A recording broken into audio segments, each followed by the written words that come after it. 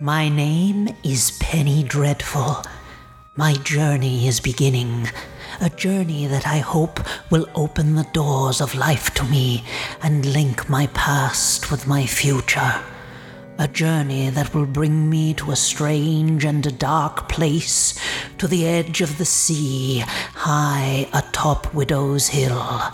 And there I am sure to find terror at Collinwood. Welcome to episode 2 of Terror at Collinwood. This is Penny Dreadful, and I have a spectral guest here with me this evening. Ladies and gentlemen, please welcome Eric Marshall, my good friend. Eric and I have known each other for several years now, and we've been co-writers on the Masters of the Universe brand on the Toy Bios, and we've worked together on the Dark Horse books, several Masters of the Universe Dark Horse books, which we've been both fortunate enough to work on. Eric is an extremely talented writer. He is an artist. He is a graphic designer, and he designed the logo for this podcast that you're listening to right now. I love that logo, the woodcut design. Eric, welcome to the show. Thank you for joining me today. Good evening. Crossover. Barnabas meets Alfred Hitchcock. I love this. I think it's Well, my favorite line so far of the show is, I should know. Well, Eric, tell us a little bit about your history in terms of your viewing history when it comes to Dark Shadows. So I've seen it scattered throughout the years, and I know I've seen it like I know I was not in school anymore, but I do have the back of my mind coming home and seeing episodes for several weeks, at a time before something happened, and I couldn't. I started missing it. I think maybe when it was on Sci-Fi Channel or something like that, where they were, definitely editing it down so you knew you were missing things because they were cutting a few seconds off for commercials. And I remembered that it was a lot of, I didn't know at first that it was alive. So I remember a lot of talking about things. I remember Quentin and Barnabas were both heavily mentioned, but they never seemed to meet each other. They, I felt like I was being hyped for these two characters to run into one another. Mm-hmm. And I remember specifically thinking Quentin was supposed to turn into a werewolf, and it never happened. Mm-hmm. At least not in the episodes I saw. And I didn't realize, well, of course it wouldn't. It's live TV. They weren't going to easily, I guess they could have, because I haven't gotten Quentin yet in my current viewing. I guess they could always do like they did with Jeremiah's Ghost and just have somebody else come in. That's exactly what they did. They had Alex Stevens, who was a stuntman, and he played the werewolf in the show. So when Quentin transformed, they would, fade to they do a fade transformation where it would fade from one actor to the other, and so that's how they accomplished the werewolf transformation. So they actually used a different actor to play. There are two werewolf characters on the show. There's one other besides Quentin, but Alex Stevens played the wolf form for both of those characters. Yeah. Well, and I didn't. I know there were more werewolves, and I know I did not realize early on that they do time travel so much. Yes. Because I was aware, I was like, so the show is a period piece. And then this isn't a period piece. Did they travel forward in time or something? Again, did not realizing it started in modern 1967. And that the jumping around in time was really one of the more fantastical and unique aspects of the show. Mm-hmm. Unique in that you didn't normally, I guess, do that with vampires. You might have flashbacks, but not actually travel. Right. Yeah. Yeah, definitely. And then somehow prevent the character who does the time traveling from realizing she's talking to the vampire as a human. Which I keep forgetting. Oh, that's right. She's not going to know that this is the same Barnabas because she doesn't know he's a vampire. Right. She thinks he's his ancestor. And that's where you are in you've gone back to Tubi now, and you've watched the series from the beginning, and you're in 1795 right now, right? Right. She's just, Vicky has just been captured by Reverend Trask. That's where I'm at. And I had never seen it from the beginning. When you told me that and I know I had tried to watch it, and I could tell that it wasn't the beginning. Mhm. And that's when you told me that it's because they broke it up. And the first 200 episodes are Dark Shadows, the beginning, which is also on Tubi. And so that opened everything up, because I really liked seeing it from the beginning and getting the setting, because I know when I had been younger and seen the scatterings of episodes, I never quite figured out what's with the sea. Why do we keep seeing the waves on the rocks? And exactly what's the house to everybody? Because it wasn't always obvious to me that they were in that house, especially since there are two houses. I didn't understand the setting and the atmosphere, because I think in the episodes I remember seeing, they weren't exactly stopping to tell you very much about Collinwood's history or, Collins Port's history. So the context wasn't really there. And so I really liked being able to see the original episodes and see, this is the world they've gotten into. I mean, you don't absolutely need it to enjoy some of the crazy stuff going on. Yeah, those episodes they did not air those in syndication when they syndicated the show in the 70s. It always started with Barnabas, and those episodes remained unseen until MPI Home Video released them and the Sci-Fi Channel started playing Dark Shadows. When that happened, then people finally got to watch those episodes in the 90s. So for 25 years or so, those episodes were unseen. And you made an interesting point when we emailed each other, which I agree with, and it never really occurred to me, but we've had several attempts to reboot Dark Shadows or to remake Dark Shadows. We had the 91 series. There's the unaired 2004 pilot. And then I heard there was something in 2012 with, I don't remember exactly what it was, but it was some I don't know, something that rhymes with Hurton, Jim Hurton. I don't know. They always start with Snark Shadows is what that is. Yeah, Snark Shadows. Yeah.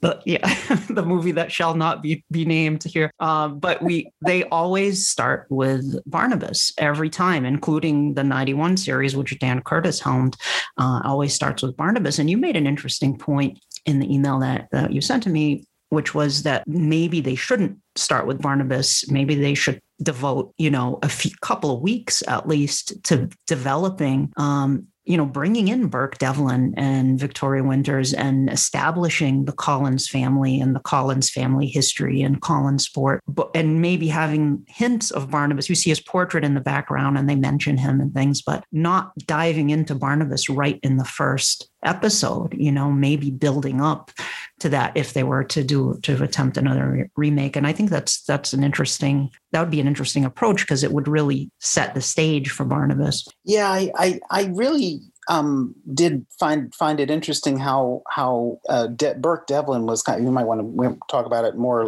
later, but Burke Devlin was he was sort of the Barnabas of the first 200 episodes. He was the mysterious character, except they all knew who he was and we didn't. They all knew how he was dangerous, but we were trying to figure that out. Whereas with Barnabas, we knew this guy's dangerous. We knew we could pretty much tell he was a vampire. We weren't, it was confirmed after a couple of episodes, because I guess you could maybe have not known it. I think it was pretty clear, but they were sly enough that maybe that first episode you could just be a little confused. But we knew it, and the characters had no idea. So that really changed. By that point, we knew the characters, so that wasn't a problem. But I think that was part of what turned me off about the remakes, was that you don't know who these people are yet, and now they're reacting to another character you don't know yet, which is Barnabas. And it was like you haven't really gotten to know anybody yet. You haven't really formed a bond with anybody yet. I guess maybe the movie figured, who cares, And, right. You mean the House of Dark Shadows, the first one, or the Burton? I would like to see that one. I don't think I've. All I know is that Carolyn dies, and that makes me mad. Yeah, House of Dark Shadows is grim. It's the Barnabas story, but minus Dracula, right? it's Barnabas is much more evil. Yeah, there's no Sarah. There's no the shred of conscience is maybe it's maybe a very much smaller shred, maybe but yeah, no. It's very I really like it. It's very much a horror movie in the sort of style of say a Hammer film, and I mean the show is it's gothic horror in the show too, but Barnabas is more multifaceted in the show, especially as it goes along and the character develops throughout the series, whereas House of Dark Shadows Barnabas is a monster, through and through. There's no redemption there for Barnabas, but it's I enjoyed the movie. I like it. Some fans dislike it. Some fans love it. But I really enjoyed it. But today we're going to actually not talk as much. Of course, we're going to talk about Barnabas for sure, but we're going to focus in today's episode on the first part of the pre-Barnabas storyline. We can typically break the pre-Barnabas storyline into two halves. There's the first half, and then there's the Laura the Phoenix half of the pre-Barnabas storyline. This part of it, though, focuses on the arrival of Victoria Winters and the search for her parentage, the revenge of Burke Devlin, and the death of Bill Malloy, which I suppose, is tied into the Burke Devlin storyline as well. That's kind of connected to that. And the whole premise for Dark Shadows when it started was Dan famously, Dan Curtis had this dream. He had a dream one night where a dark-haired young woman was on a train heading to a remote New England town to serve as a governess at this large, brooding mansion overlooking the ocean. And that was the dream he had. So he became obsessed with this dream and pitched it he met with an ABC executive, and he pitched the show as a nighttime series, a suspense series at night. And they wanted to do it as a daytime series instead. And Curtis just he agreed to it. And so they promoted the show as daytime television's first ongoing suspense series. And the commercials, it was an Orson Welles-esque announcer, talking about the terror at Colin's house. And Curtis got Art Wallace involved, writer. He wanted him to produce the show initially. Wallace declined and suggested that Robert Costello produce the show. Art Wallace wrote the series Bible and wrote about the first maybe, 60 to 80 episodes. He in that range, him and Francis Swan, I believe.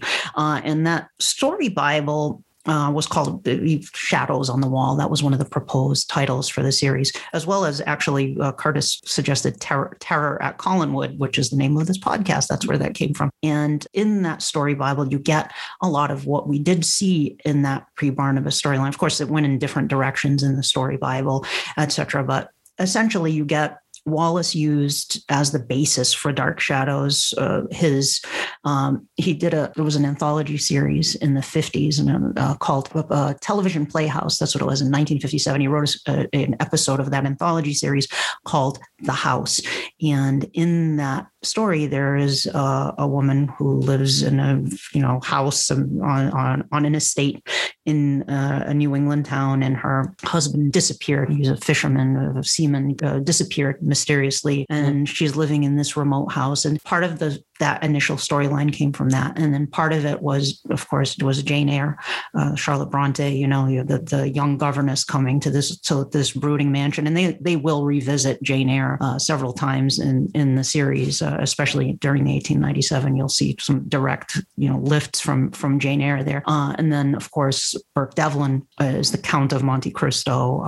This man was wrongfully imprisoned, and then when he leaves, he amasses a fortune and attempts to get his revenge. And so they have, in effect, I think Burke is even reading the Count of Monte Cristo in one scene in those episodes. And then there's also a film called The Uninvited, which was released in 1944. It was a horror movie about a brother and sister who buy this an old mansion on a cliff overlooking the ocean, and the mansion is haunted by this sad the spirit of this woman, this sad spirit. She died, going over the cliff. So they're pulling from these sort of existing story. I mean, the Dark Shadows did this all through its run. They classic Gothic horror stories on the shelf here and Gothic romance and kind of pull some stuff from. But these, of course, are archetypal ideas that they sort of worked in terms of the Gothic, right? So yeah.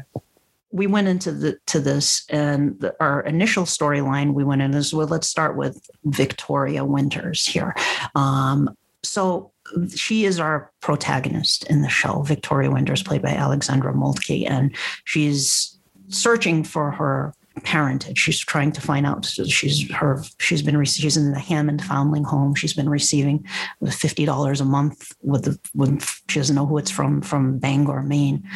From Bangor, Maine, she's getting this $50 a month. So she's connecting it to Collinwood. So she comes to this house, and when she's on the train at the train station, she meets this other stranger, Burke Devlin, who's also, you don't know much about Burke, like you pointed out. So what was your initial sort of reaction to this sort of situation here with Victoria Winters? Well, I definitely I saw the Gothic quality of the story, and what really probably it struck to me the most was I had just been reading Shirley Jackson's The Haunted Hill House, yes. Yeah, and particularly the scene where she's talking to the waitress. Mm-hmm. So then, when we had the scene with Maggie, that really. I think it was something about how mundane it all seemed, yet you knew something really sinister and powerful was ahead of this girl. That's about in the case of at this point, I suppose, in the case of Vicky, it's nothing as supernatural as yet. It's just secrets, but she wants to find out about her home and her origin. And I think that mystery was immediately enticing, and you knew that there had to be an answer to it, which I feel is probably not getting closer the further I get into the show. I have some bad news for you, Eric. Yeah, I think I really have to say it's interesting. As I've watched more of the show, I didn't realize how unique some things were. Like Maggie is completely different in her first appearance. It's not even all just the wig they put her in. She's more like Sam. She sounds world weary, like Sam, her father, later does. Yeah, they wanted her to be a young Eve Arden, and in her first, when they hired her, but Catherine Lee Scott, she's fantastic. She's a fantastic actress, but I think her genuine kind of sweetness was coming through, and so I think they probably told her, well, let's go in that direction with the character instead. I thought it was actually a nice contrast that she had she did feel world weary. She felt credible as somebody who, I mean, it's just ironic that Victoria has come from New York, and here this girl in this small town, it sounds like she's the one who's been out and seen the world. And Victoria sounds like the little girl that's, I just came to the big house to work. Sure. And Maggie kind of serves also as the sort of the voice of Collinsport in a way too, like stay away from that house. There she tells her not to go to the house, and that she'd see things that'll send her all the way back to New York and all this. Yeah. But she couldn't help but comfort her at the end. She said, she asked, are you, or Vicky asked, did you really mean all that stuff? And she goes, no, honey, I was just having a fit. You'll have a good time.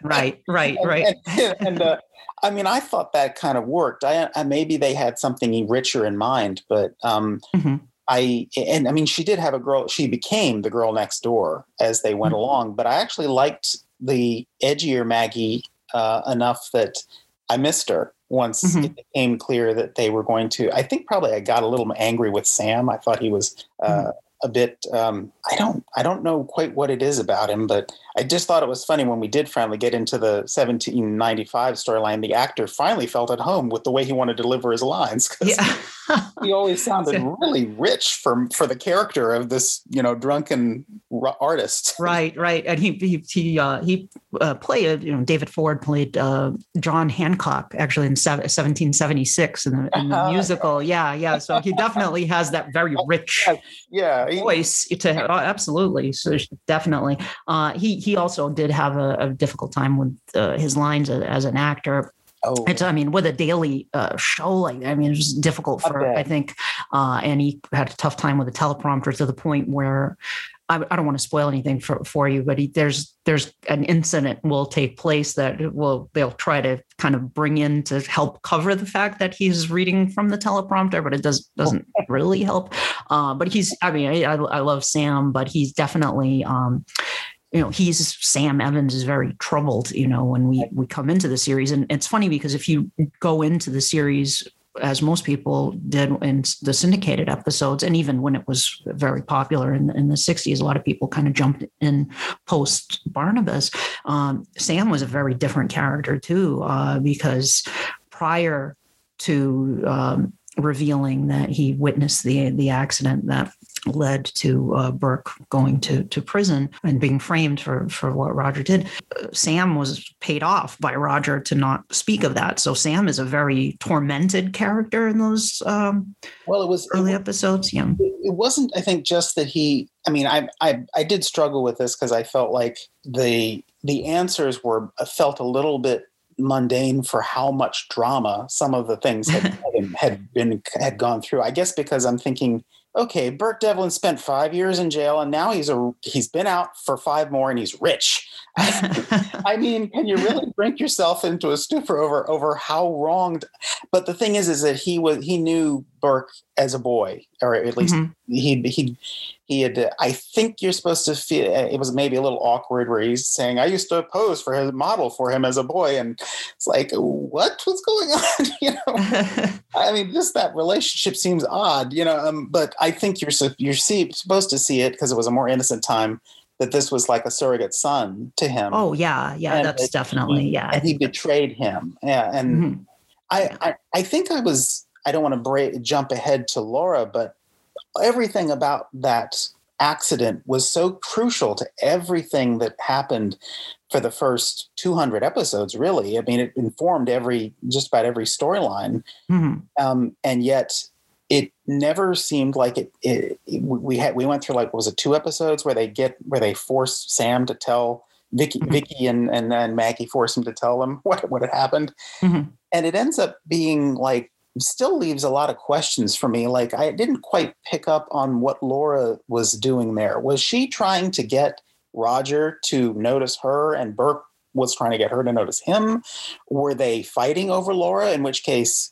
How was marrying Roger paying her off exactly? There was a lot about that we never really got because we never really met the real Laura.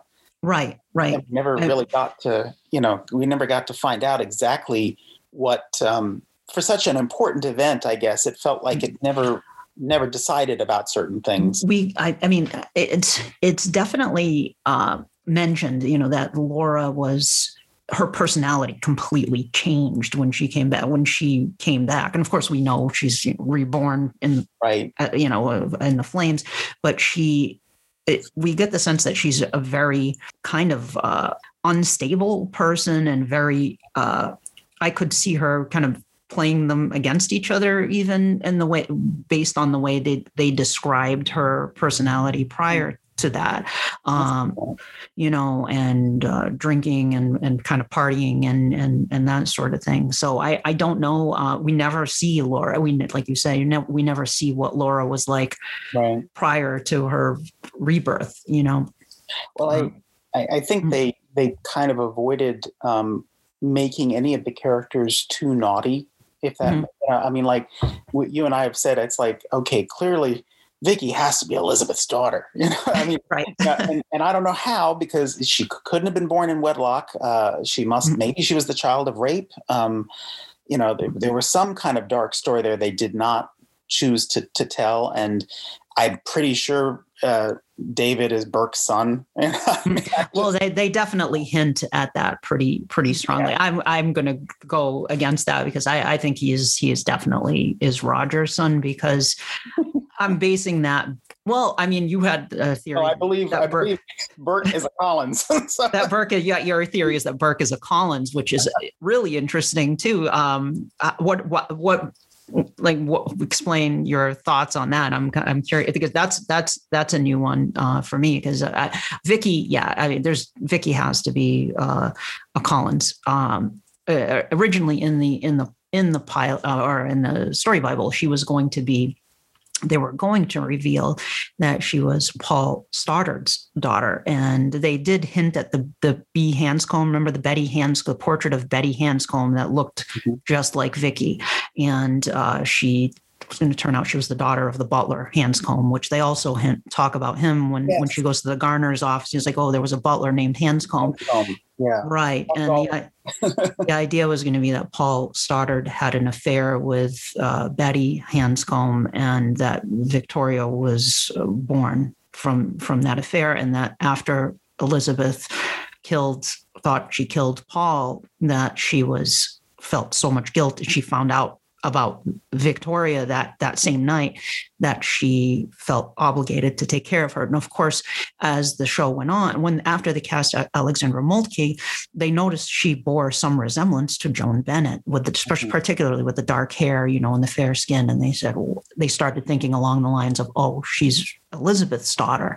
So they were thinking about, I think Ron Sproat was going to start bringing that back in and kind of try to resolve that, but they never did. There are these audio dramas with Big Finish, and one of them, the thing that kicked that off was Return to Collinwood, which was written by David Selby's son, Jameson Selby, and in that it is revealed that Victoria is Elizabeth's daughter. Now, I don't consider those 100% canon. I mean, they're officially licensed stories. I think of them in the same way that I think of like House and Night of Dark Shadows or the Marilyn Ross novelizations. They're sort of a parallel time version, but regardless, Vicky has to be the daughter. I think most people kind of feel the same way, that she needs to be Liz's daughter. But what about Burke? Like, why do you feel Burke is a Collins? So I'm trying to remember what got me started thinking that. I think I felt that the drama about just how much he really hated the Collinses, there was something about that felt like he was rejected by them, and I'm sure he was, but somehow like it was a deeper rivalry. I don't think he would have known that he is a Collins, though. It would have been like the most thing that makes the most sense would be he's some sort of cousin. But then I don't know that they had any cousins. The Collinses have a fairly small brood ultimately in 1960s. I mean, that's the thing that gets lost, I think, in the later episodes, is that Collinsport is kind of on its way out. It's like a ghost town. Right. They never stop the trains there. The one lady's telling Vicky, no one comes here, they're stopping just for you and this one other guy, And I think that sense that this was something that was on decline was just something that kind of got slowly bled out of it. It became less important. It's not so much that they forgot about it as they just had other stuff they were doing. Sure. Yeah. And in the true Gothic sense, the town itself is a metaphor, for the Collins family themselves, that decline, that sort of the fall of the House of Usher, feeling where there's, it's kind of waning and dying out just as the town itself is, as a reflection of the Collins family. Sure. Carolyn introduced, that was her first line to Vicky, is welcome to the House of Usher.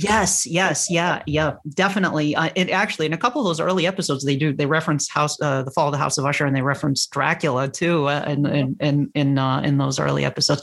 Now, you bring up Carolyn. I know she's one of your favorite characters. So what is it about Carolyn that you really like? I should just say about Burke. I think also the tradition of the returning heir that was wrongfully kind of the Isaac and Ishmael kind of thing. I want what's properly mine. I've been cheated and out of something that should be mine. And he wanted Collinwood itself too. Yes, which is something they forgot later. Yeah. Or I shouldn't say forget. They gave that up. Well, yeah. Burke kind of let go of that when he fell in love with Vicky. I think they softened the character, like that desire for revenge, kind of that boiling sort of anger sort of subsided, and he respected Elizabeth. And you could tell even he did. Despite his feelings about Roger, he respected Elizabeth, and that grows as he becomes closer to Vicky as well. Right. I think he liked all of them. That was the thing. Mm-hmm. He only had a problem with Roger. Yeah. So it was like, he kept talking about taking down the Collinses, but that was just, it's like, you don't really want to take down the Collins. You want to take down Roger. Yeah. And even and in the first episode, that was Elizabeth said to Roger, "You're the only problem here." Yeah. And that's exactly what I think was going on. Yeah. So it's kind of shocking, I think, for people too when they see Roger and David too in those early episodes. I mean, David is proof you don't need the supernatural to have a monster in the show. David is he's psychopath. Talk about the disturbed child who's murderous. He has a murderous streak in those shows.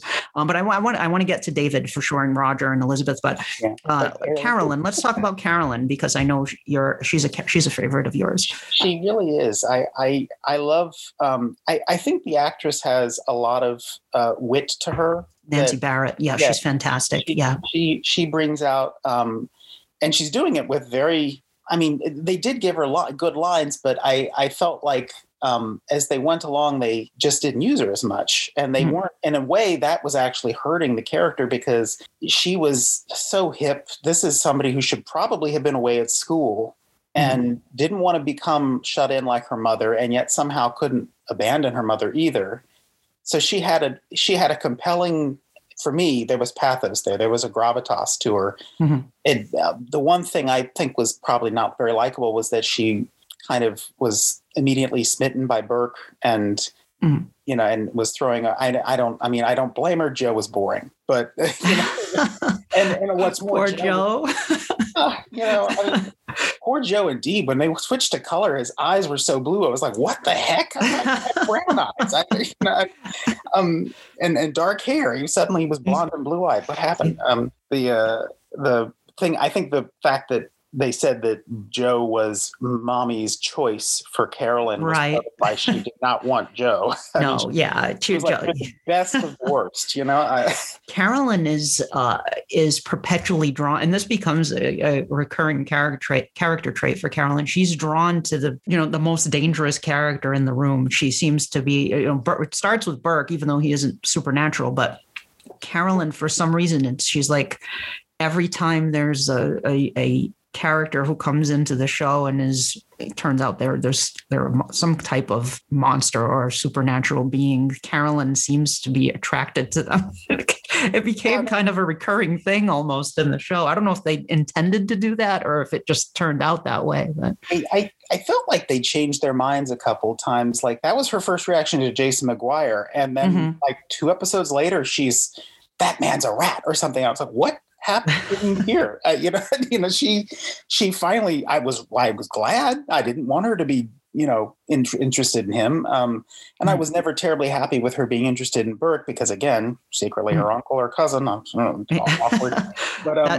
But if Vicky is a Collins, then that problem is still present. Well, I wasn't too keen on him being with Vicky either. Really, I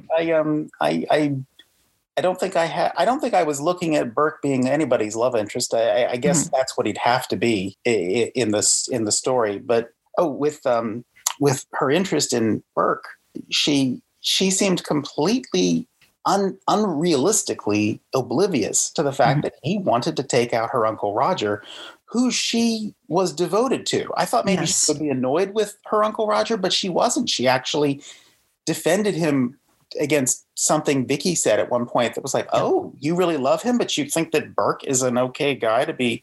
Maybe part of it was her thinking she can tame this guy who wants to hurt her family. And, that'll show her power or something. I don't know. I think Carolyn, I mean, growing up in that house is troubled to some extent. Her story about Randy, the ghost. Sure. Yeah. Might have been a ghost. I don't know. Yeah. The same sweater. I mean, maybe it was just poor. I don't know. I mean, there's definitely evidence that they've all experienced strange things that they sort of brush under the rug. And in fact, I think Roger at one point even says that very thing to Elizabeth, that, we've seen, you know, as well as I do, that we've both seen things that we can't explain in this house, so I think and being in that house, in that environment, that sort of oppressive environment, must affect a person. But underneath that, I think there is a very earnest, sincere, and kind-hearted person. And Carolyn, in many ways, in some ways, she does become the sort of the heart of the show. You could argue that with Maggie is as well, but I think especially when you see the 1995 storyline and what happened to Carolyn is, it's sad, but it's like they picked that character for a reason to get that across to the viewer. And I think, and you see when Elizabeth, I'm jumping ahead to Laura, but when Elizabeth is placed into that sort of comatose state by Laura, she puts Carolyn in charge of Collinwood, and the Collins, not Roger, Carolyn, and she chooses Carolyn, for a reason, because she knows what Carolyn is capable of, I think, so. So Nancy Barrett is, as you point out, she's a great actress. She'll play some really great roles too in the show, in addition to Carolyn in the show. You're watching her as Millicent right now, and she's fun to watch. And when she came in as Millicent and she has this silly, high-pitched laugh, I was like, oh, the actress, Nancy Barrett is making a real comment on what they're doing. Yes, yeah. I can play the stupid airhead if you want. Yes, the fragile, like a bird almost. Oh, I was so glad when they didn't, when they made a big thing about she was self-destructive because of the Jason McGuire thing. Mm-hmm. Mostly because she could tell that her mother was not telling her something, and she didn't really know how to reach her, because her mother, Elizabeth, doesn't. Mm-hmm. If she doesn't want to be reached, she's not going to be reached. Mm-hmm. And when it came out that I killed Paul, she was like, she killed my father, and I was like, oh no, they're not going to have her go into like some kind of psycho trance and traumatized about this, are they? I mean, I feel like she's beyond being that, that vulnerable or that fragile. And then immediately the next episode she comes in and she's, she actually says it doesn't matter before she finds out that in fact her mother didn't do, right. Again, they had to make sure that Elizabeth had to be a saint at all times. She is the times I felt like Elizabeth was made to be a little too saintly for how much she apparently had to do to keep the family afloat. But I do think actually a show about young Carolyn or a show about young Roger and Elizabeth would be very interesting to see with all the time travel. I'm sorry. Oh, absolutely. I wish I often wish they had done a story that was set, in the 30s or something, where you see them when they're younger, I think that would have been really sensational if they had done that. Now, speaking of Elizabeth and Roger, let's talk a little bit about them. Elizabeth, of course, played by the Hollywood legend Joan Bennett, which was a huge deal for, a daytime TV show to bring in Joan Bennett as a lead for the series. And it's interesting, it's like, if you watch those early episodes, and in addition to having sort of Joan Bennett as your star of your show, there were a lot of exterior shots that they did in those early episodes, which was also unheard of in daytime television back then, like doing shots of the cliffs and the ocean, and going out into the town and showing, the exterior shots of the blue whale and Sam Evans' cottage and Maggie Evans' cottage and the cannery, and Roger walking into the cannery and things like that. Yeah, oh my gosh. I missed that stuff when they did go to color. We lost the exterior, filmed footage, and I thought that was really cool to see that, definitely. So Joan Bennett, of course, as Elizabeth Collins, starred the matriarch of the family. All the characters who live at Collinwood are troubled to some extent. So of course Elizabeth is, there's a sadness about her at all times. And I thought Joan Bennett was so great at having that presence. She just had that without even saying a line, just her standing there, she conveyed that sort of, a regal sort of quality. And as we go along, we find out what happened with Paul Stoddard, as we talked about, and we find out why she is that way. What did you think of Elizabeth as a character? I like her. I think I kind of am under the impression that, and I don't know if we ever get to it, I get the impression her parents died when she was young. Both her and Roger were young. Mm-hmm. That's why they might not have been around to discourage Paul Stoddard. I'm not exactly sure. I haven't gotten, it didn't get mentioned exactly, or if it did, I don't remember. Their father is Jameson, who we will meet in 1897 as a child, played by David Hennessy. Yeah, I wasn't sure if what the circumstances were when she married Paul. If there's been no mention so far of her parents, so I don't, as of say the middle of the 1795 arc, obviously everything's been paused. Sure, yeah. You'll hear a little bit more, but it's very little. Like they're definitely. I don't recall them ever talking about their mother. They do mention their father again later, but there isn't a whole lot. You will learn a lot more about Paul Stoddard. There will be more Paul Stoddard story stuff shows up. Well, they gave, just like when Burke was finally killed off, they gave him the most soap opera ending. Yeah, his plane went down. We found these bodies unrecognizable. He must be dead. Sure. Which opens the door to, right. Of course, I mentioned the audio dramas. I sent you the. Yes, thank you. Yes. I started listening. I heard the. I know you.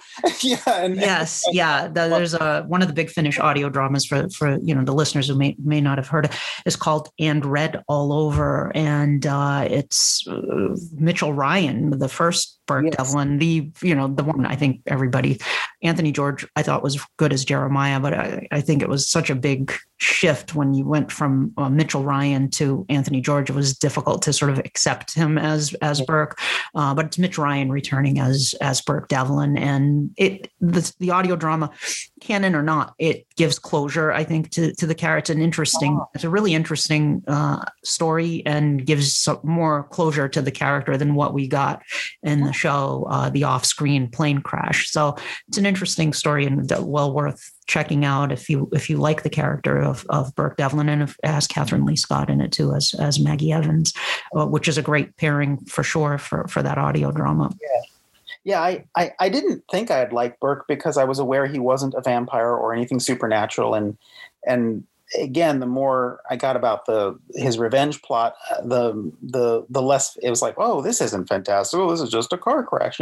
But I think what happened was when they resolved that storyline, I think they kind of just decided to discard most of the intrigue about him, and he was sort of reduced to now your Victoria's love interest, and they found a way to make that useful for the Jeremiah part of it.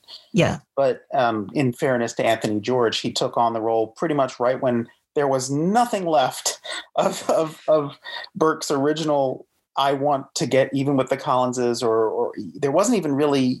I think that he'd had already had a scene where he'd had a couple of scenes with Elizabeth where it was clear that they respected each other. Yes. Yep. After he had already kind of expressed a desire to take her out or take her down, right. He kind of found himself respecting her. And I think that, gosh, yeah, I said it's really funny how so many of the plots at the beginning of the first 200 episodes, it's all about that, plot of his to get. It really is. Family. It's very focused on that, and everything else is a distraction. Bill Malloy's a distraction. The car, Roger's car crash because David disrupted that's a distraction. The bleeder valve. Yeah. Yeah. Right. Yeah. The pen is a distraction. Oh, the pen. Geez. Yeah. The pen.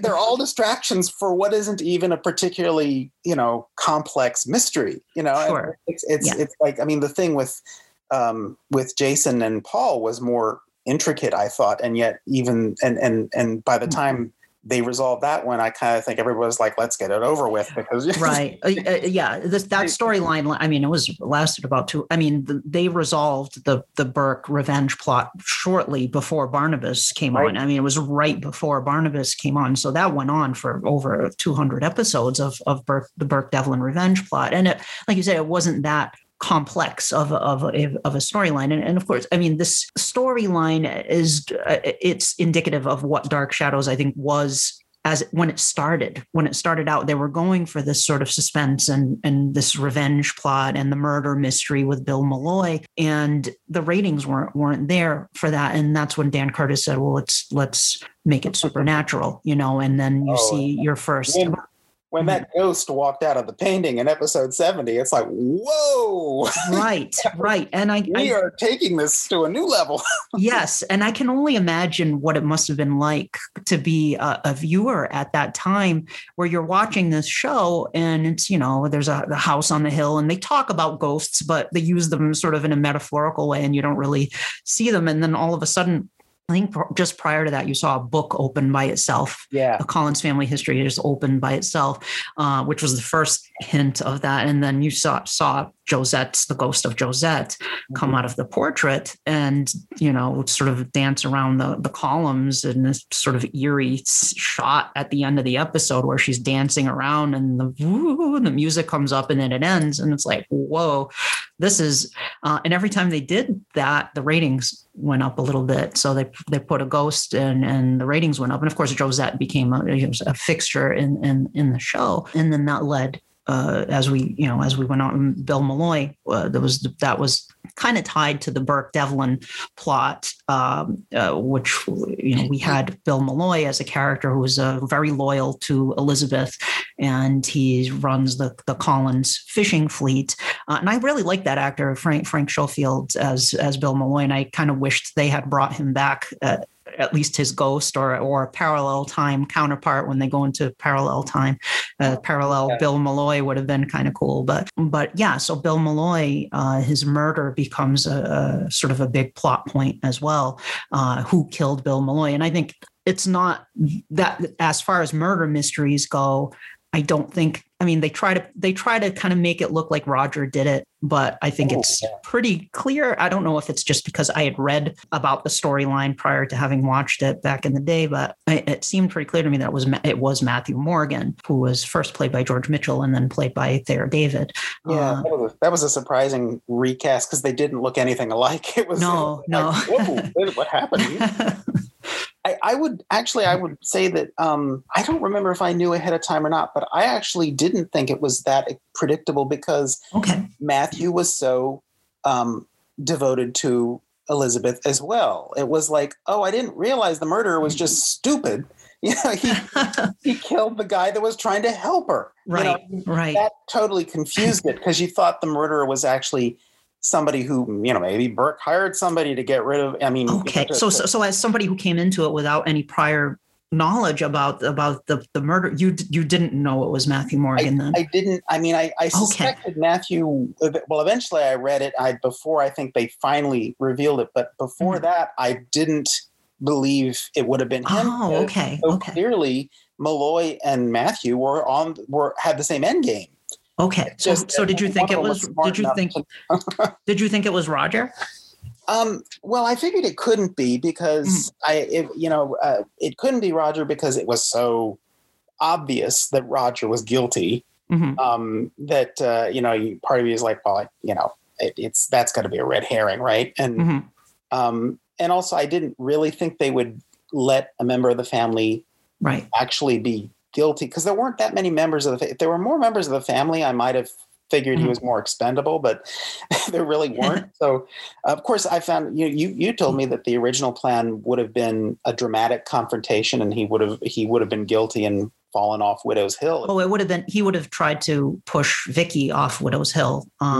And he would have tripped. David would have been there and called out, and Vicky would have gotten out of the way as Roger was going to push her, and he would have died. They were going to kill Roger off. But I think Louis Edmonds was such a charming actor, and in real life too, he was very personable guy.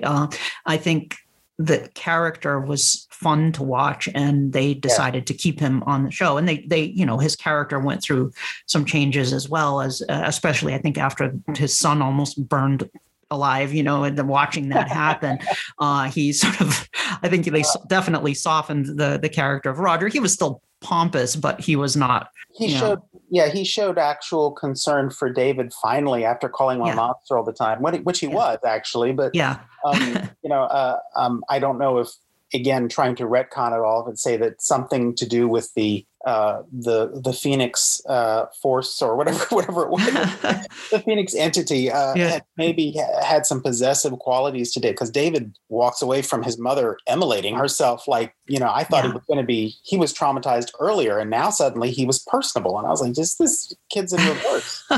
And I think maybe that might have been an answer, but yeah, I didn't want to see Roger go after he was so fun to watch for so long. And, I initially thought he was, I think you could see the menace between him and Vicky, because they first met on the hill. Right. Mm-hmm. And there was definitely, he was charming and sweet in a way that you didn't expect him to be after Elizabeth had just told him, "You're all the problems in Collinwood." Right. He was really charming and nice to Vicky. And then all that changes when she mentions this Burke Devlin she met on the train. And sure. Yeah. Yes. You could almost hear the piano key. Yeah. Like, how dare you have coffee with Burke Devlin, and then the pen, of course, too, when the pen comes into play, the pen that was found, on the beach after Bill Malloy was killed. There's the whole game with, who has the pen and where's the pen. And Roger gets it and buries it on the beach, and then he unburies it and they catch him in the act. And it's, I'm surprised they never released that pen as a merchandise, a collectible. I'd get that pen. Too hard to make, maybe. It looked like it was made out of like smelted silver or something. It was like slag metal or something that was coated onto a pen almost. It was interesting looking, right? Definitely. That pen became as a sort of a prominent, character in and of itself in that storyline. And I guess that maybe that's the way soap operas were back then, that they would sort of be super melodramatic about something that maybe it's not that special. It's not like it's a haunted pen, or it's not like the key to some ancient civilization of monsters underneath the house. Sure. If that storyline had taken place, a year and a half later, then it certainly would have been that, because it turns from sort of a semi soap opera, semi thriller, thriller suspense serial with hybridized with a soap opera, but then it kind of morphs into this really bizarre, gothic horror, dark fantasy time travel show, which is great. It's just really bonkers when you watch the show over all the episodes in a row, which I've been watching Dark Shadows for years, but I rewatched it during the pandemic, and just as you're doing now, just watching it all the way through. And it's like, you see the sort of frenetic, crazy pace with which they're changing direction and adding new levels of bizarre storytelling and characters. You can see where Dan Curtis in these early episodes started to sort of push it in that direction. When Matthew Morgan takes Vicky prisoner in the old house, and you see you had seen the ghost of Bill Malloy when David locked Vicky in the in the abandoned wing of Collinwood and left her there to her fate, and you see the ghost of Bill Malloy dripping with seaweed, singing, what can you do with a drunken sailor? You start to see. I forgot they did. I keep thinking of London Bridge is Falling Down song. Yes, they did. Sarah, yeah. Sarah, my current theory is that Vicky is the modern Sarah. Everybody else has a doppelganger, but I'm thinking Vicky might actually be adult Sarah in terms of there's no current Sarah anywhere else. Sure, yeah. Which is kind of creepy if you're considering Barnabas is drawn to her. but that's why I'm thinking, of course he has no idea this is what because clearly, like you said, Maggie is Josette. They decided to to really double down on, despite what they set up initially. Although, like you said, they brought up was it Harcombe, the other Hanscombe, Hanscombe. They brought they dangled that plot thread, never took it anywhere, and maybe there was going to be a connection there. But yeah, I in the back of my head, that's why we're not seeing anybody who looks like Sarah, because that's Vicky. Like she's the reincarnation of Sarah. Like when she was a child, maybe she looked exactly like Sarah. That's an interesting theory. Yeah, they even had the same hair color, at least in one of the colored episodes. But which is weird because I thought of Vicky as having black hair, but then in a couple of shots it looked red, but or auburn, I guess. I think that I'm sorry. Now I'm getting. Oh no, that's okay. We were talking about when Matthew Morgan has Vicky, he's holding Vicky prisoner, and the ghosts come basically out of everywhere. The old house, the ghosts of the widows, Josette's ghost, Bill Malloy's ghost, they all go to the rescues. they all sort of converge there. And I mean, there's I think at that point, that's when it turns into a gothic horror show. It goes from a sort of a gothic romance thriller to gothic horror show, because the ghosts kill Bill Malloy, or they scare him to death. And they find not Bill Malloy, Matthew Morgan rather. They find Matthew Morgan. They say his face is contorted in horror. It's a really compelling, I think, scene to watch, and it's a sort of I think that's a pivotal scene in Dark Shadows, because you can see Dan Curtis's stamp all over that. It's like, let's have the ghosts kill this guy, I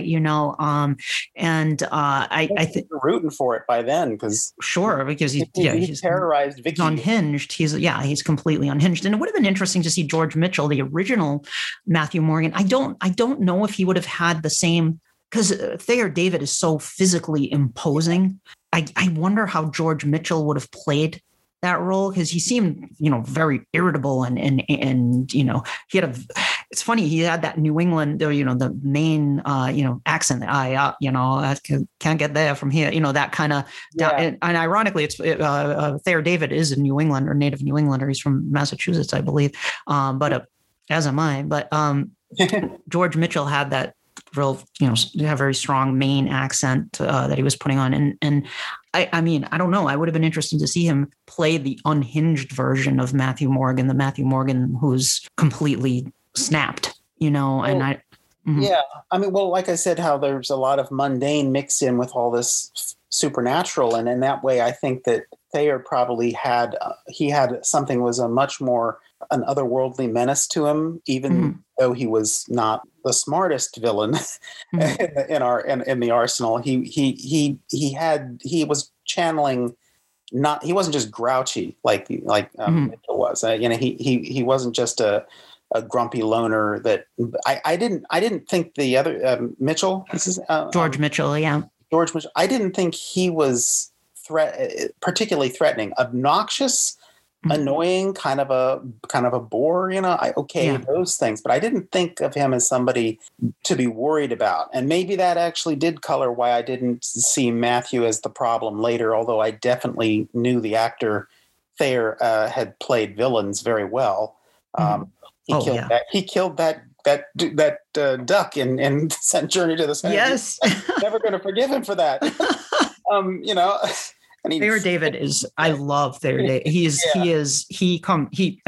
think he ends up playing more characters in Dark Shadows than any other actor.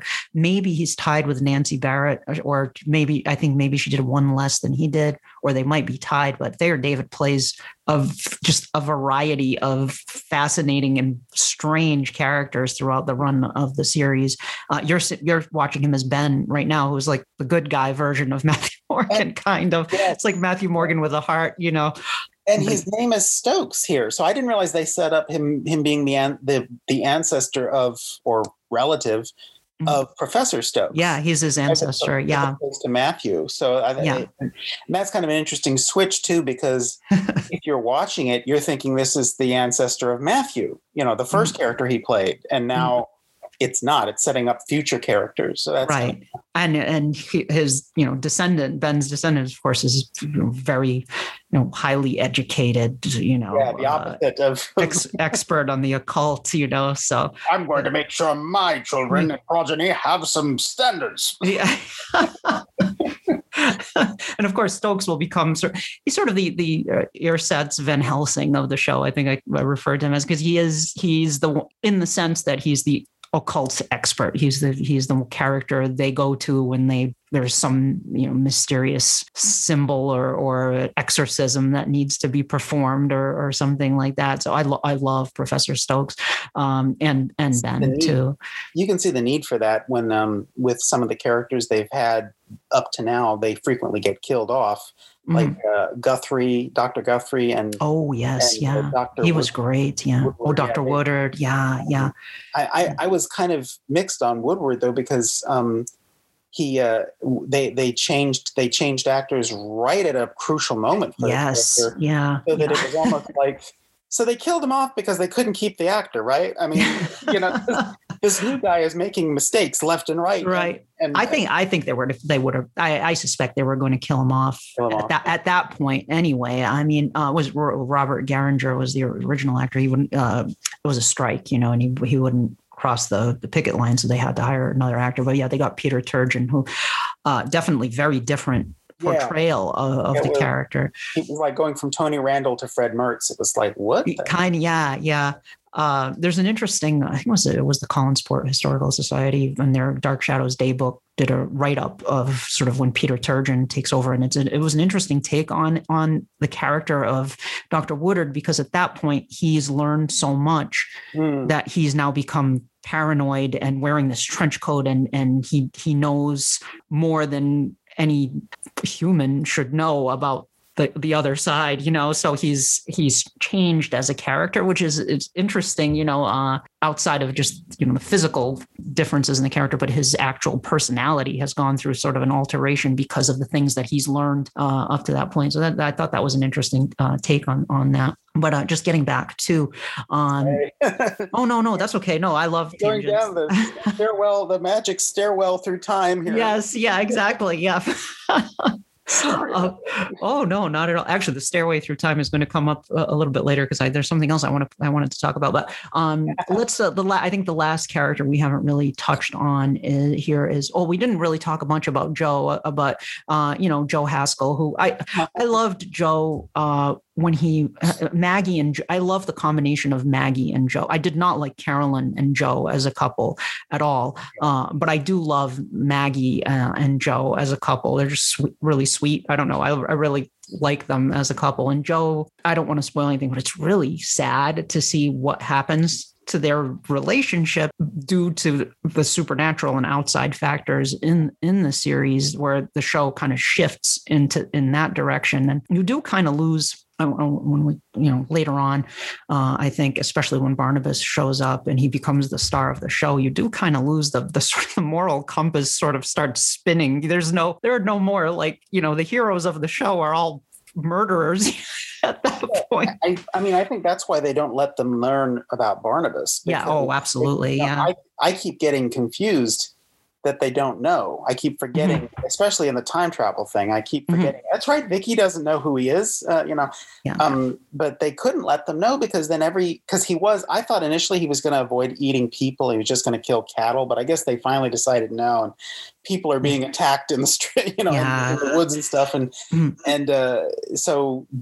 they can't know he's a vampire, because then they're complicit. They're complicit with what he's doing. And I think that's why, I haven't gotten to the end of 1795, but you mentioned that they were setting up David to figure out what Barnabas is before that.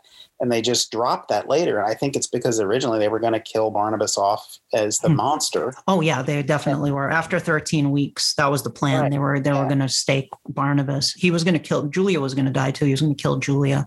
And originally Julia was a male character. And they and then they decided, they mistyped the name instead of Julian, they typed Julia, and Curtis saw that. He said, let's make the doctor a woman. But they were going to kill her off too. She was going to kind of be the Van Helsing at first. And and then they were going to kill her off, and Barnabas was going to get staked, and probably part of it was David being in danger at that point.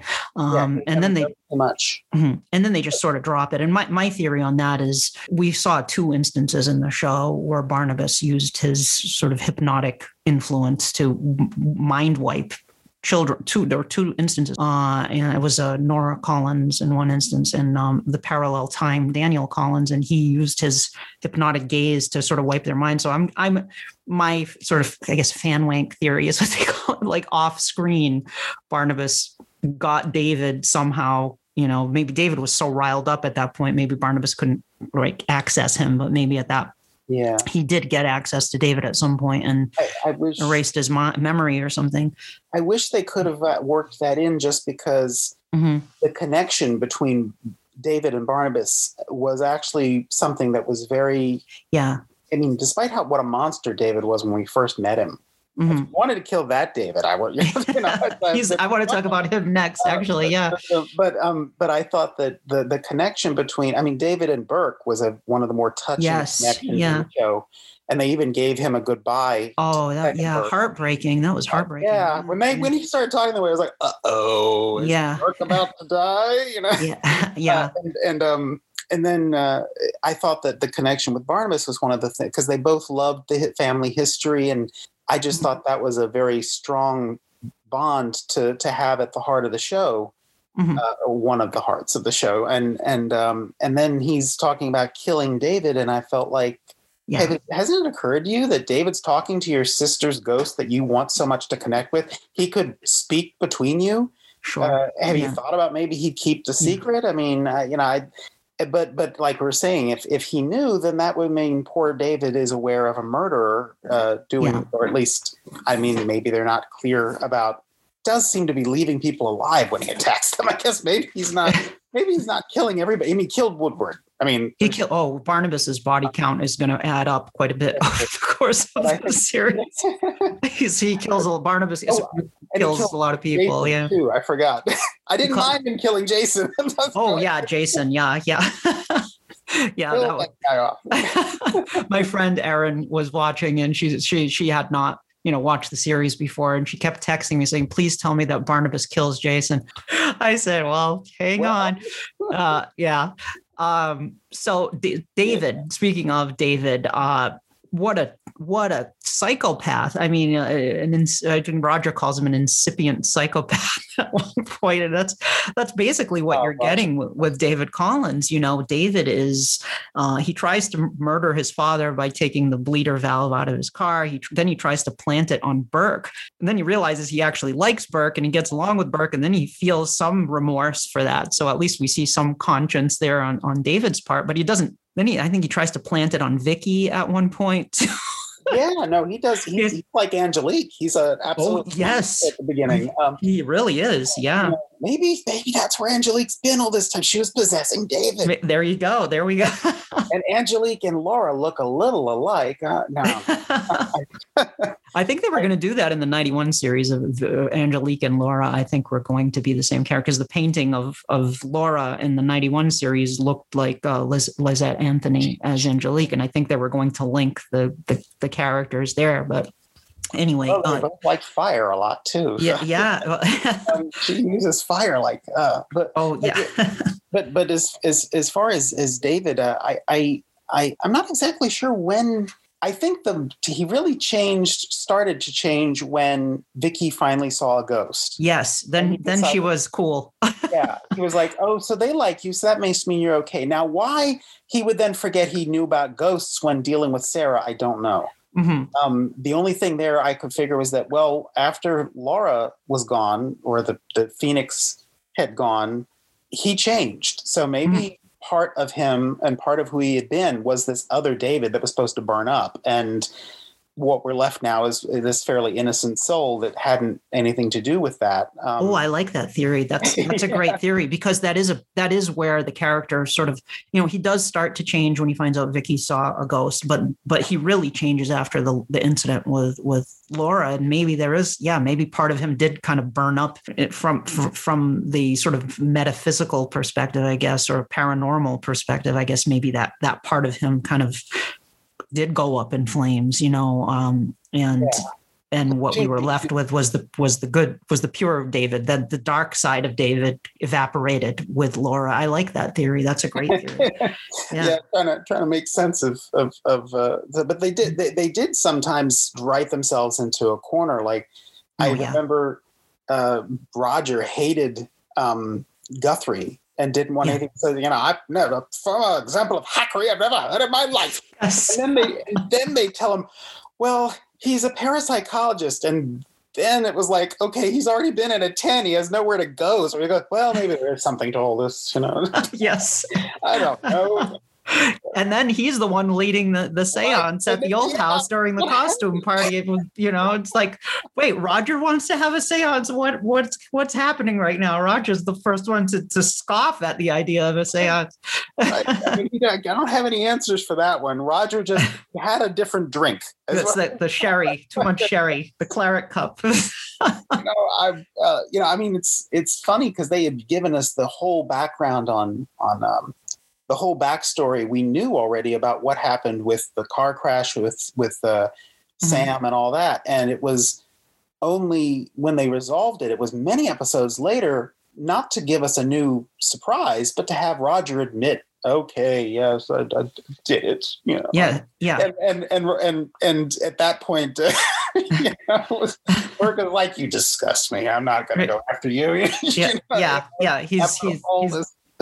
He's over it at that point. He just wanted to hear it. I just wanted to hear you say it, and right. But I think it's his involvement with Vicky sort of tempered his desire for revenge. But it is kind of anticlimactic after all that time that's okay, that's over. They wanted to bury it at that point. They didn't, because it's sort of like not quite the same. It's sort of like with Barnabas. Their plan was for the guy to be killed off. And you can see they were writing towards that conclusion. Yeah. But then they didn't want that to be the end. So they had to change things. Mm-hmm. And that meant that the climax that you were headed for no longer pays off. I was going to say Julia is a character that they kind of had her tormenting, or not a real word. They had her anguished about what was going on and him wanting to hurt all these people. And I was a little surprised that she was trying to protect Maggie. And initially she was her doctor, so she should be, but she was kind of villainous in a way. So I wasn't expecting her to continue protecting Maggie and Vicky and David, all from Barnabas. Yeah. So it was like, I know I thought of her as a villain, but really she was she was a heroic character in that sense. Mm-hmm. And I guess the moral, compass feeling a little off was that she was still letting him do a lot of bad stuff off screen that we were having an inkling of. And she was still kind of courting evil with this experiment that never quite made sense. I never quite understood how this was going to not end up aging him just like he thought it was going to, Right. Old man. He's like, how old? Of course he's not going to, he's not supernatural. She had confidence. That was her gift. She had they say, give me the confidence of a mediocre man. And she had that in spades, she's like, I am perfectly fine, convinced that this will work. And right. Yeah. I'm like, wow, destined for disaster. Because and any cure for Barnabas is never going to be permanent. It's always going to end badly. I think it's never, because it's a supernatural affliction. And it's actually George DiCenzo, who I've talked about the connection. We're talking about we both work on Masters of the Universe, the brand. George DiCenzo, who was the associate producer for Dan Curtis, he would sometimes write back to fans, their fan mail.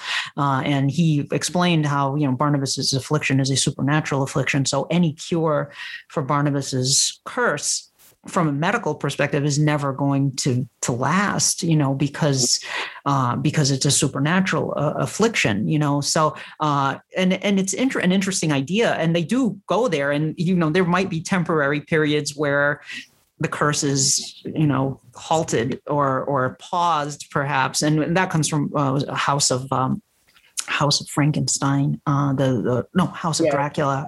House of Dracula. House of Dracula. Where they try to cure Dracula. John Carradine as Dracula. It was sort of also in Dracula's Daughter too, except I think there it was psychoanalysis. Yes. But George DiCenzo I was going to mention, he was the voice of Hordak in the She-Ra cartoon, but he was also the associate producer of Dark Shadow. He went into acting. He was, even at that time, he wanted to act. The other connection I saw was with Masters of the Universe. This is a weird tangent, but Jonathan Frid starred in Oliver Stone's first film, Seizure, horror film, and his wife in the film was played by Christina Pickles, who was the sorceress in the 1987 He-Man movie. So there's the other connection there. I'm jumping all over the place, but it's something that. Sorry, you're going to be editing this forever. I'm so. Oh, that's okay. No, it's my fault. I went there, but. I'm sorry. I've been taking us in tangents and stuff, and out of order all the time. I love tangents. Those are great. One thing I want to bring up is in those pre-Barnabas episodes, we get some of the Collins family history. We hear about Benjamin Collins and Theodore Collins. Some of these portraits that hang in the drawing room are named, and we find out their names. At least we never find out what their role was in the family history, really, but we hear about them. And of course, we hear about Jeremiah Collins, who built Collinwood. Of course, when we go to 1795, it seems that Joshua built well, I guess they both did, because Jeremiah seemed pretty actively involved when it was still being constructed. But that's Vicky, wasn't it? And of course, we also have Josette, who married Jeremiah. And the sense we get in these early episodes is that Jeremiah was older, middle-aged, and Josette threw herself from Widow's Hill in the 1830s. And Jeremiah buried her, had her buried not in the Collins, family tomb, but away from it. And there are definitely some very different story elements that were later retconned. And of course, the writers were kind of retconning and making things up a lot of the time as they went along. And then that's the real life explanation. But I'm curious, maybe some thoughts about why, from an in-canon perspective. I love this kind of stuff where you speculate on how this works in the storyline. And I don't know if you have any thoughts on that, Eric, or if you've kind of come up with any ideas for that. Well, I definitely got the feeling when we went back in time to 1795, things are definitely different than I thought they'd be. I had always been under the impression that Barnabas was much younger when Sarah was alive. Probably adding to that, that Vicky reincarnation idea, even though her ghost admittedly is around, as just like Josette's ghost is around, and yet we seem to have the idea of a bodily reincarnation as well. But I think for the 1830 date, I don't know. I had the same thought too, that it was all happening much later than the 1700s. I'm not. It's possible there is some historical, like the history that's far enough back that maybe some inaccuracies have made it to the modern time, so they're getting their dates wrong. I assume I have not reached the end of the 1795, so I'm not quite sure where we leave some of these characters. What meddling is possible to have been done by people that, some of the forces that are, existing in this past, maybe they started covering their tracks a bit. I guess it's entirely possible that Josette could live until 1833 and then commit suicide. That's not likely. I don't think that's going to happen, because I'm pretty sure they're going to do it all in this little arc here. But I suppose if like I said, a lot of it feels different when it's abstract. Once they're actually characters in front of us, all of a sudden things start to change a bit, and you have new considerations that, you can't spend, say their story can't end 30 years later, I mean, Sure. even though that might make sense on paper, it doesn't make sense if you're, so I guess that being my big cop out with the date inaccuracy is to say that they were not getting all of their facts correct. I think that's part of it. I think part of it is that that they weren't like Joshua. Some of them were intentionally putting in incorrect information into the Collins family history to cover up things that happened that they don't want anybody to find out about. So they could have conceivably just made up, happy endings for these characters in the Collins family history. They covered up Angelique, didn't they? I mean, because she's like, "You're married to Barnabas? What? Why is that surprising to you? No reason. No reason at all. I'm not a time traveler." Yeah, exactly. You start right away. You start. Yeah. Yes. Yeah. There are things that are different. Vicky right away sees, wait, that's not what I was told. So we see that there are already things that have been altered intentionally. Then I think there's also being there is altering stuff, I'm sure. Exactly. Yeah. Because Barnabas, I'm like, there's no way he doesn't know that this is somebody he should know. If he'd met her as much as, for her to be involved with such crucial events in his life, right? He would be going, "You're Victoria Winters, who I know." He wouldn't be saying, "You're Josette's returned," anything. Sure. Yeah. Yeah. So, I think there's clearly some historical, hackery. Is that the word? Yeah, hackery. I got that word in at least twice, I think, for Roger. Roger and Joshua got to say it, I think. Yes. Or Barnabas, maybe. Barnabas, right?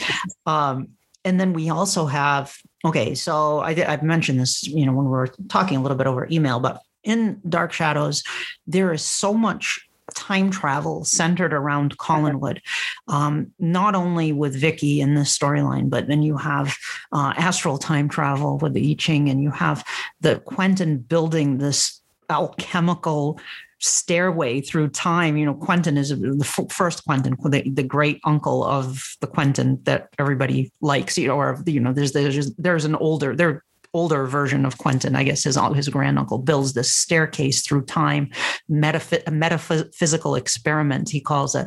And he's obsessed with the occult, and he builds this stairway through time. And I think the combination of the stairway through time and all the time travel that's happening then tears open a warp into a parallel universe or multiple parallel universes, because they start exploring the parallel time bands as well in the show, which is crazy for what started as my name is Victoria Winters. I'm just coming to look for my parents.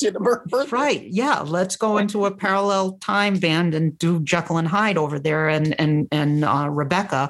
And so you have all this, tinkering with time and tearing open gateways into other dimensions and into other time periods.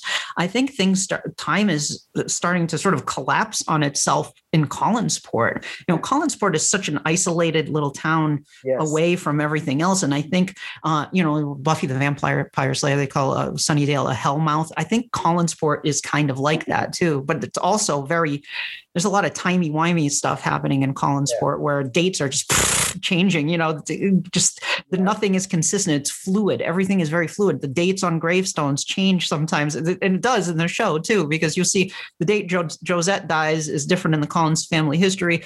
It's different when you see it on screen. It's different when you see it on the gravestone. Same for Ben. There's a lot of time travel in the show, and things are. There are parallel time bands as well. Some people like to explain it as every storyline is actually set in a different time band. I'm not sure how I feel about that, because I like the idea of we're still watching the same characters that we started out with. I don't like the idea of these are other characters in a different time band that we're watching now.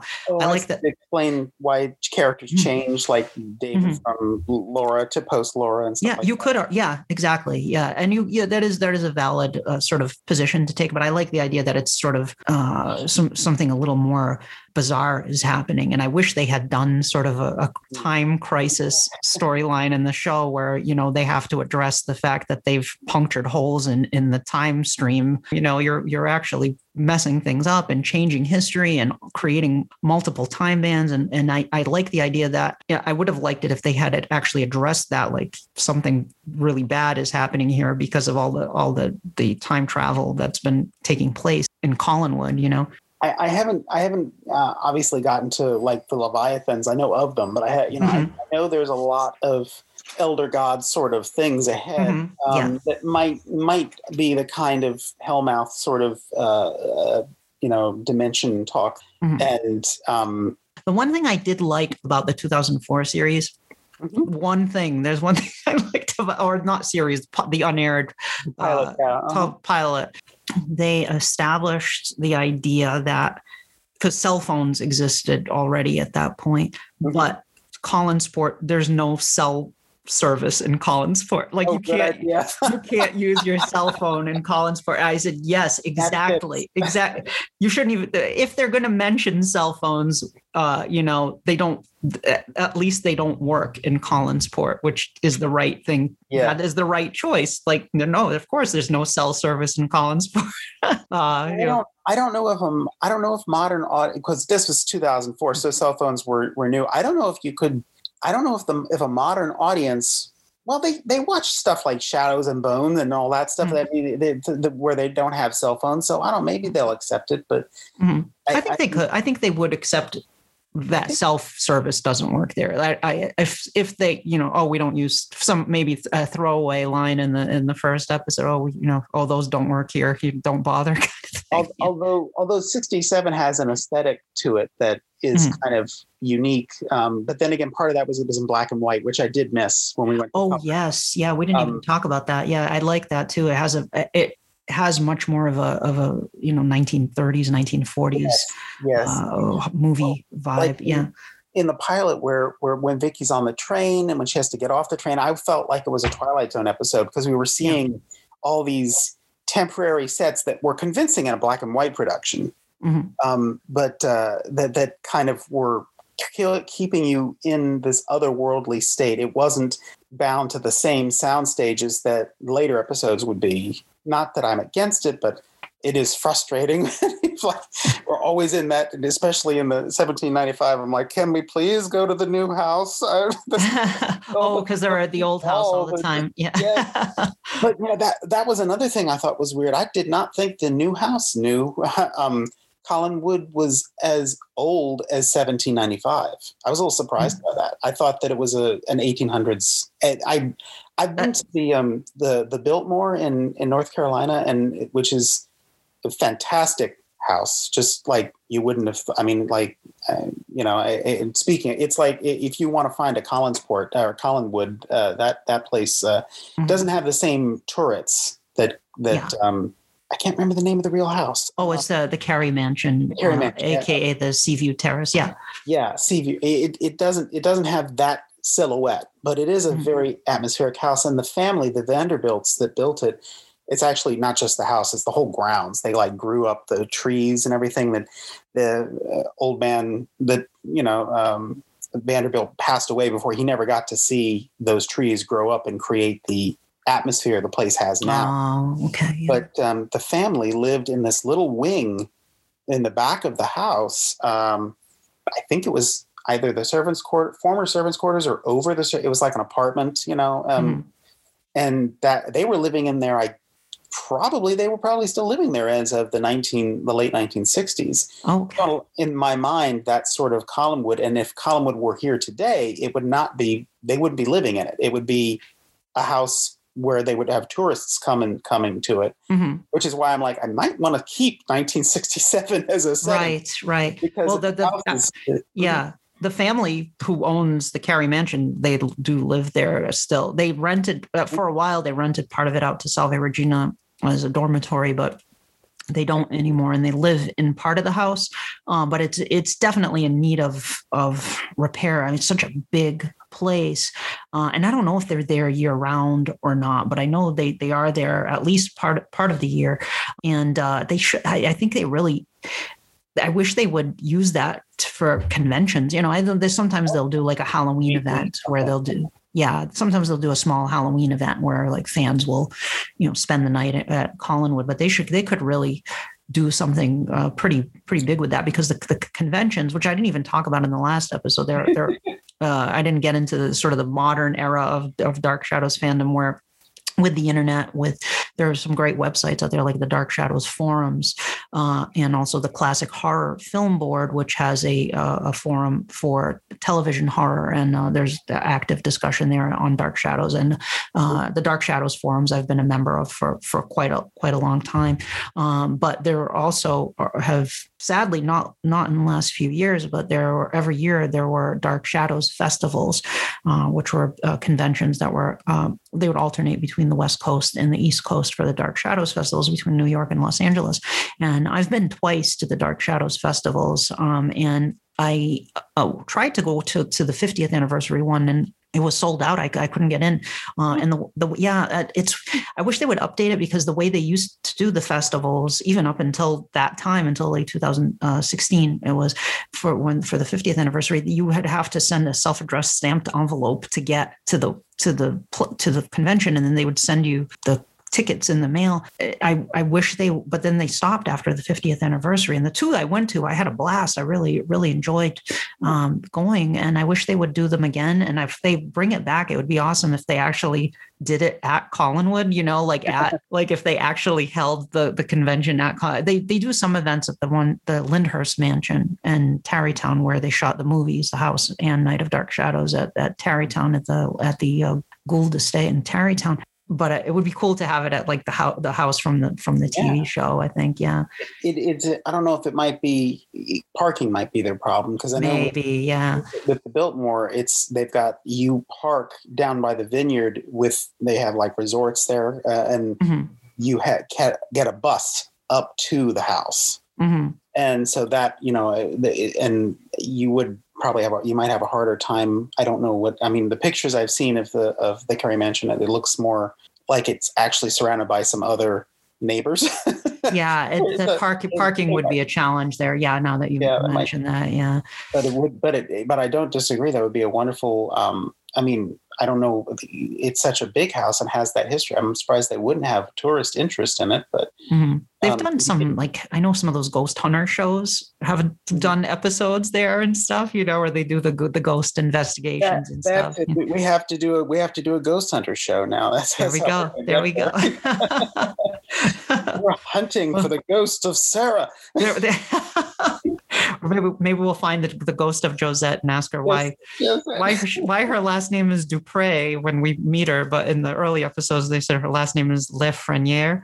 It's like that. There's another plot inconsistency. Like they changed her last name. My theory on that is Lefreniere is her middle name. There we go. Or her mother's maiden name, maybe, or something. Ooh, there we go. I like that.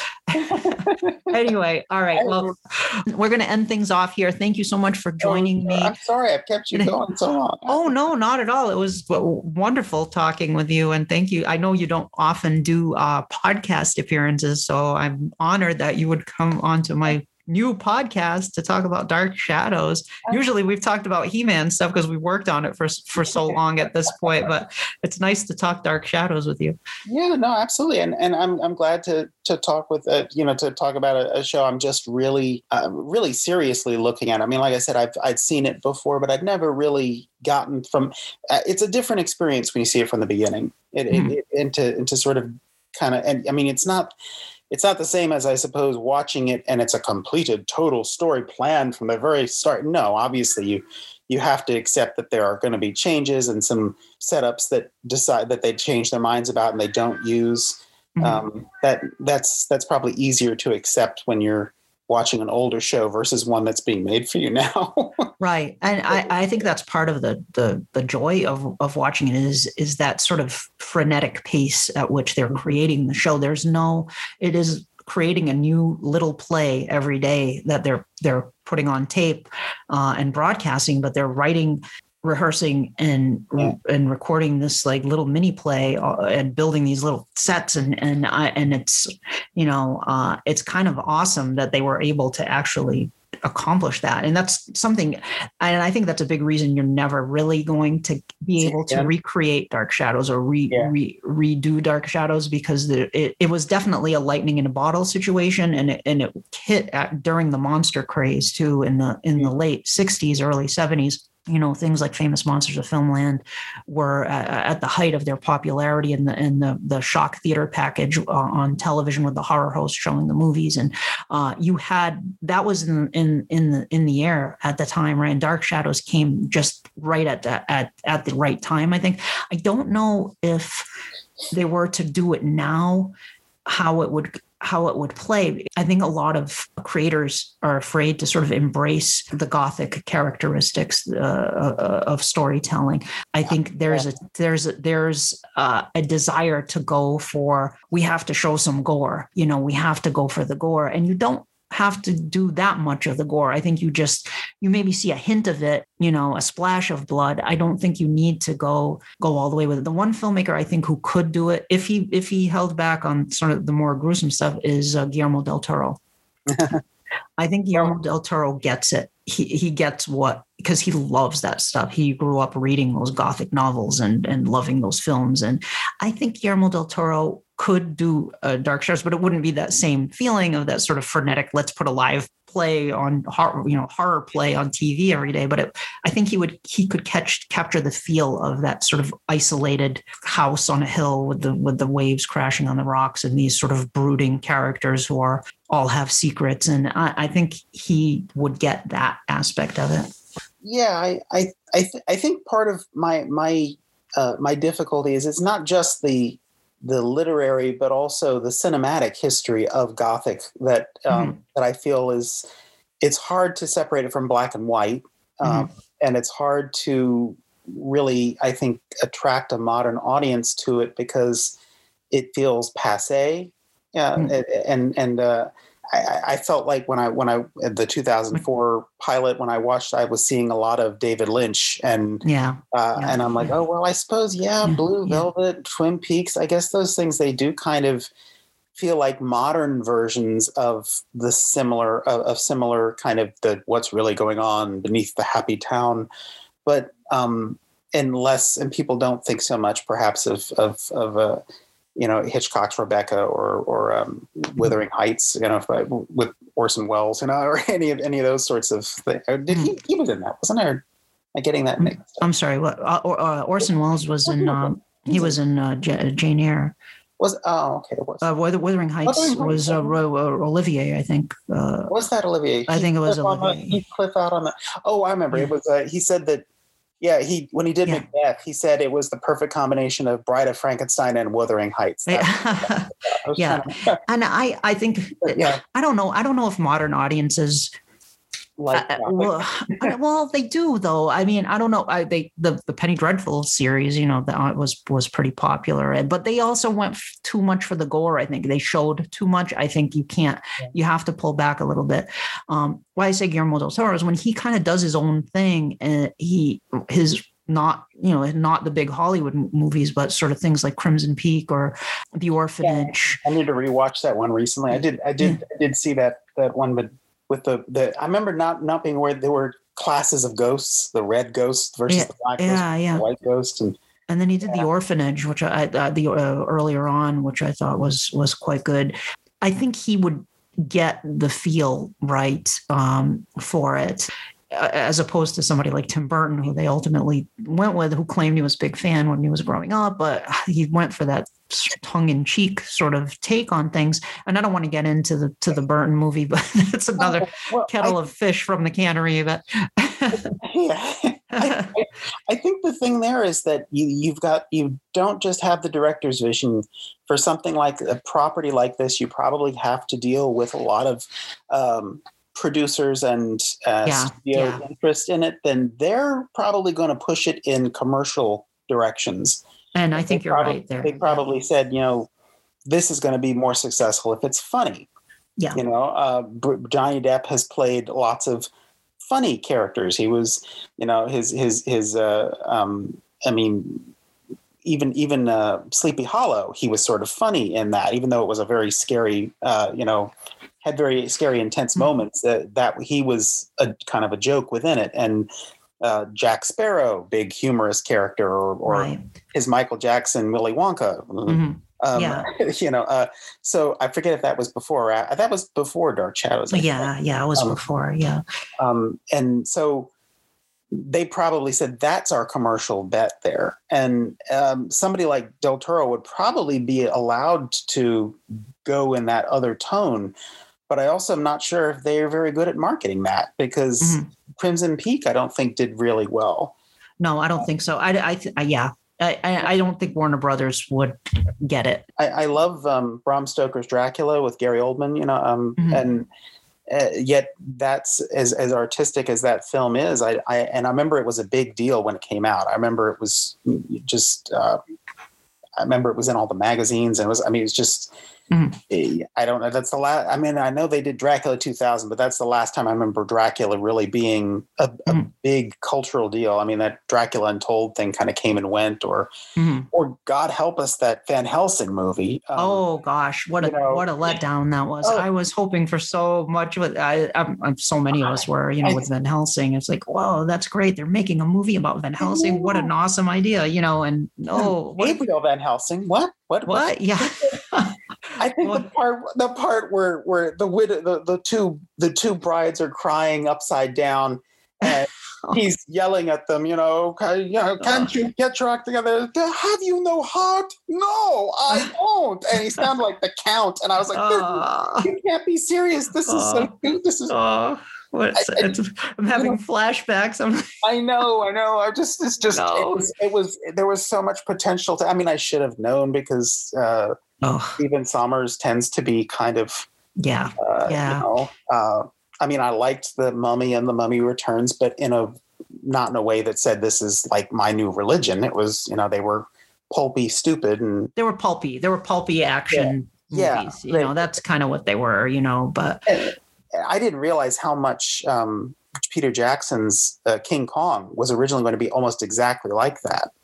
And was it? I didn't know that. That was his original plan. Was it was going to be? In fact, I think it was going to start with Ann Darrow happened to be an assistant to somebody in archaeology in Egypt or something, and that was going to they were going to find their map to the island there or something. I mean, it was very different, and you can almost see it when I rewatched it. I don't know, a month ago or something. I can't tell time anymore. But I rewatched it sometime recently and was like, oh, I see how that would have been the adventure tone they were going for. And that's why this feels the way it does on the ship, and how that was really what they had wanted. And they tried to make it a lot more serious once that film because the Summers movie had come out and beat them to the punch, and they felt like, oh my God, did they steal our script or something? So they reimagined it all. I see. Okay. So that's just a peculiar thing. Sorry, that's another tangent. Oh no, that's okay. Anyway, okay. Well, let's wrap it up. Everyone, thank you so much for listening to this episode of Terror at Collinwood. Feel free to reach out to me. Send me an email with your thoughts on the Pre-Barnabas episodes. I'm curious to hear your thoughts. Don't be shy. Send me an email at terror@collinwood@gmail.com. I've gotten a few emails already from our first episode, and some posts on social media, on Facebook, and on some of the message boards as well. So definitely drop me a line. I have struggled with the RSS feed for the podcast and finally figured out, I think, how to get it on Apple Podcasts. So it should be on Apple Podcasts, although the autofill feature doesn't seem to fill in the name of the podcast when I'm typing it out. But if you type in Terror at Collinwood and hit the search button on your Apple Podcast app, it will come up. The first episode is on there right now. By the time you're listening to this one, hopefully it will be on there as well. We're on Podbean. We're on all over the place. Listen Notes, all of Spotify, Stitcher, all of your podcast apps. We should be on there. So give us a listen on your favorite podcast app. If you're listening on Apple Podcasts, make sure to rate us and leave us a comment. I think you're supposed to say that. That's what I hear. I don't know why, but that's what they say to do. So if you feel like doing it, go ahead and do it. If not, that's okay. And thank you so much for listening. And oh gosh, I need a better closing for this show, Eric. I haven't thought of it. I haven't thought of a good closing for the show. Dark Shadows is a Dan Curtis production. Yes. Yeah. I always want to, when it starts saying that, I always think it's going to say Dark Shadows is a damn fine production. Yeah.